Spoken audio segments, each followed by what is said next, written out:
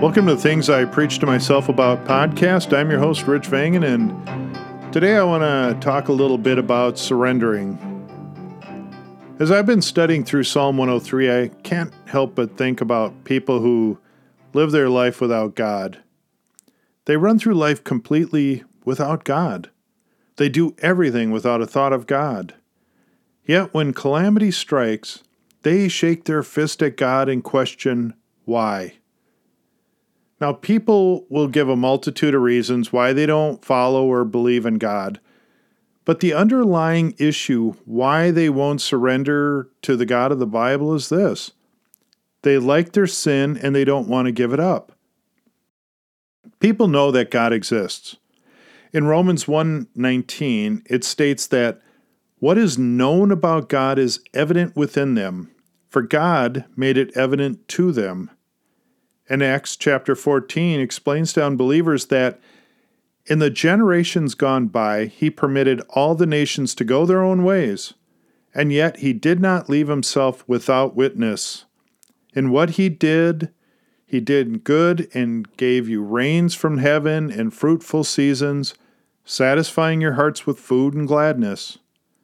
This all showing that it's not a matter of knowing if God exists, but a matter of whether people will acknowledge him or not.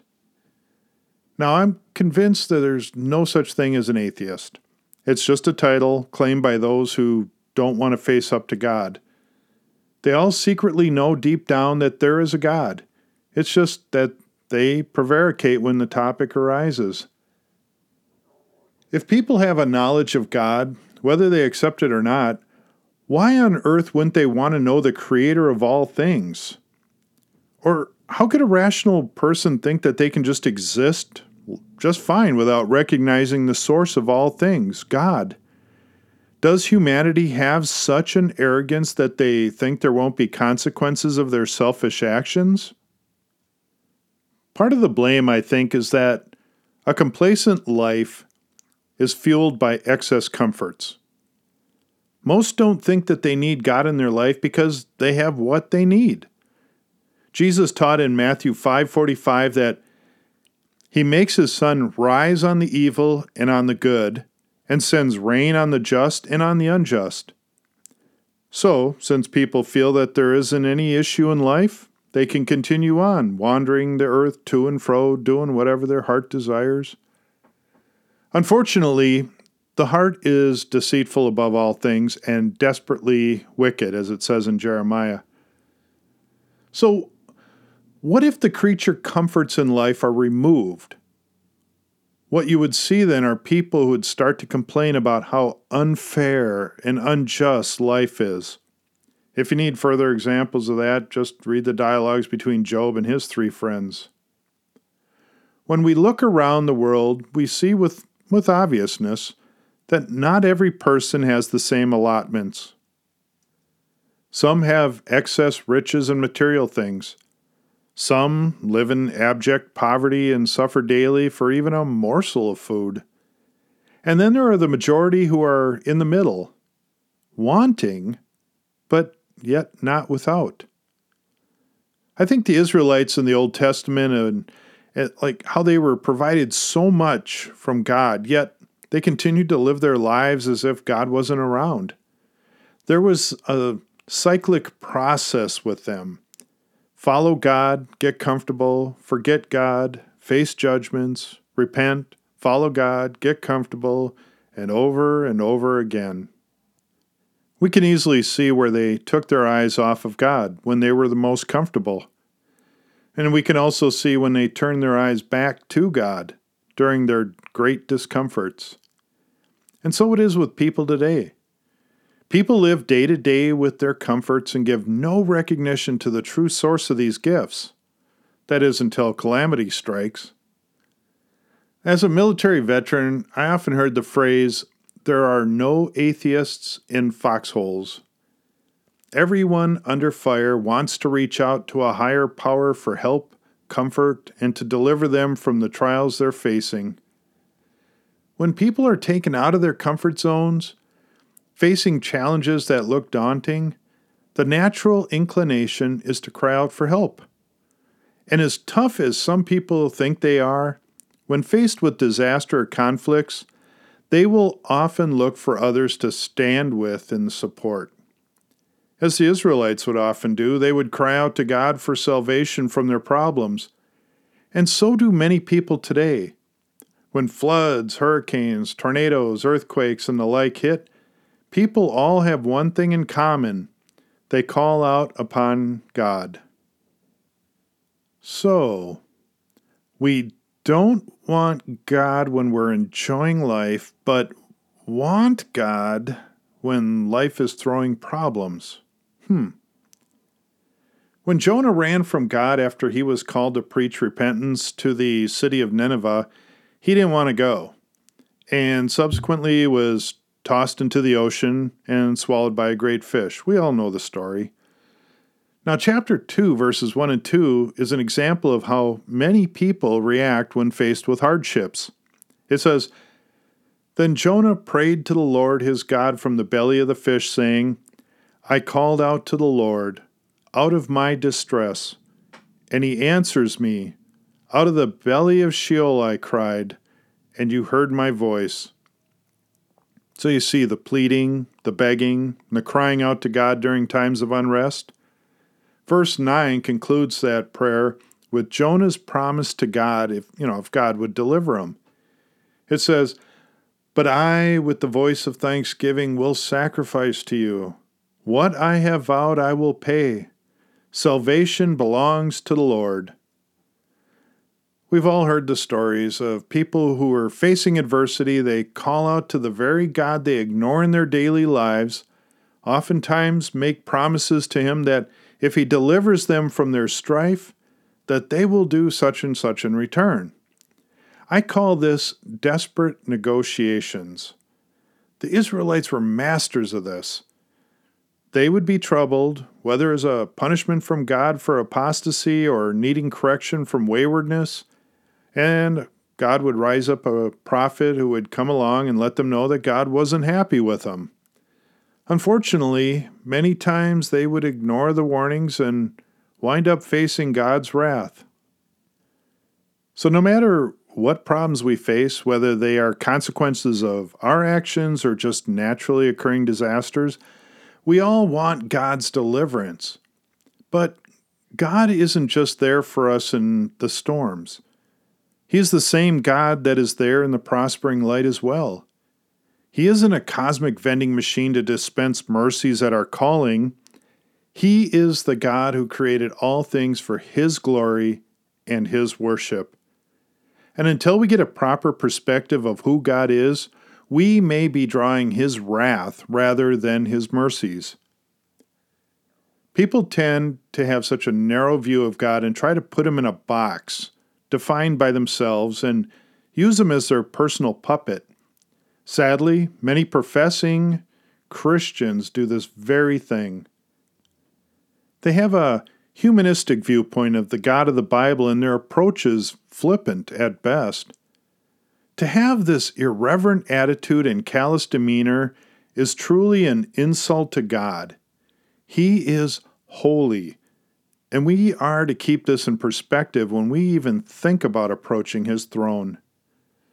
From the Old Testament to the New, there are numerous examples of God's declaration of how we are to have reverence towards Him.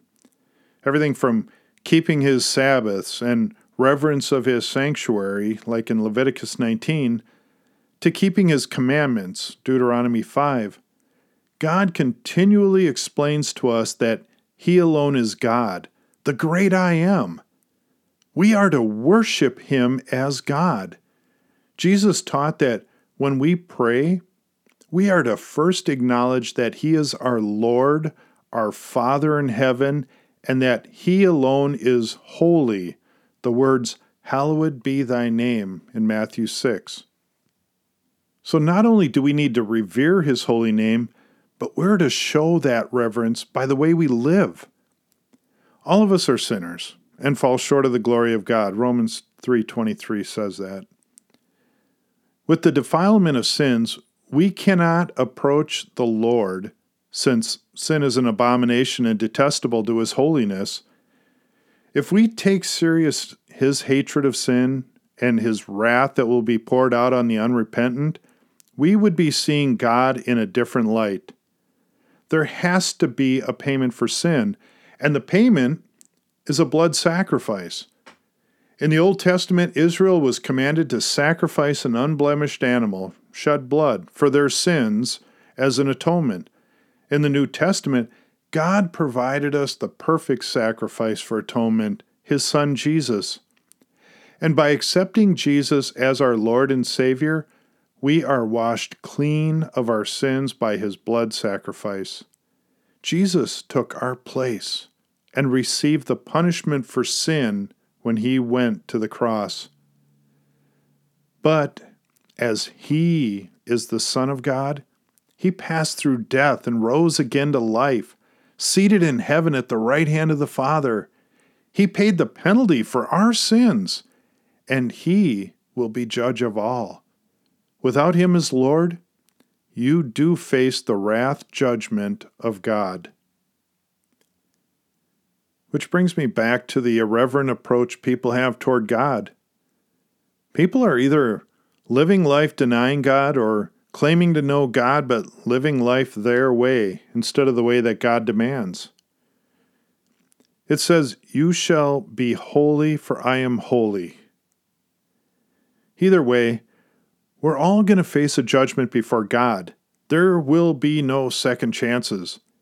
If you have Jesus Christ as Lord in your life, you will be saved from God's judgment. Until a soul recognizes their crimes against a holy God, they will not recognize their need for a holy God. It says, Matthew 6:33, "But seek first the kingdom of God and His righteousness, and all these things will be added to you." You have choices in life. You may not be living in a catastrophe at the moment, and the storms may be calm, but tomorrow is never promised. Just know that God will not accept a casual, on and off approach to Him. He is the God of all or nothing. Living your life under your priorities and then pulling God in and out when it's convenient is not a walk of faith that is pleasing to God. In fact, God finds the prayers of the unrighteous to be insulting and detestable. John 9:31 says, "We know that God does not listen to sinners, but if anyone is a worshiper of God and does His will, God listens to him." So to the denier, hiding your head in the sand doesn't make Him go away. His patience is only for a season, and after that, the judgment. Eternity is a long time, my friend. And to the complacent, Jesus says in Revelation chapter 3, verse 15, "I know your deeds, that you are neither cold nor hot. I wish that you were cold or hot. So because you are lukewarm and neither hot nor cold, I will spit you out of my mouth." There is no time like the present to fully surrender. The time is short, and we should never gamble with eternity. Jesus said, "And do not fear those who kill the body, but cannot kill the soul. Rather, fear Him who can destroy both soul and body in hell." Matthew 10, verse 28. But He also said, "Come to me, all who labor and are heavy laden, and I will give you rest. Take my yoke upon you and learn from me, for I am gentle and lowly in heart, and you will find rest for your souls. For my yoke is easy and my burden is light." Matthew chapter 11. Jesus gives not only the gift of salvation from the wrath to come, but peace within us for the storms we may face. In Luke 11, we're promised, "If you then, who are evil, know how to give good gifts to your children, how much more will the Heavenly Father give the Holy Spirit to those who ask Him?" You see, we don't lose anything by rejecting the ways of this world. We gain happiness and joy and peace from God by having the assurance of knowing that God, through Jesus Christ, knows us, hears us, and is leading us to His celestial city. All we have to do is surrender our ways for His ways. Amen. This has been Things I Preach to Myself About podcast, and I thank you for listening and can hope and pray to our Lord and Savior Jesus that you will surrender completely everything to Him and walk in His ways. And for instruction in how to walk in His ways, I plead, read the Bible. That's where God communicates to us. By His Holy Spirit, He opens those words to us and guides our steps. May the peace and love of our Lord and Savior Jesus Christ, from God above, by the power of the Holy Spirit, bless you and keep you in all things. Amen.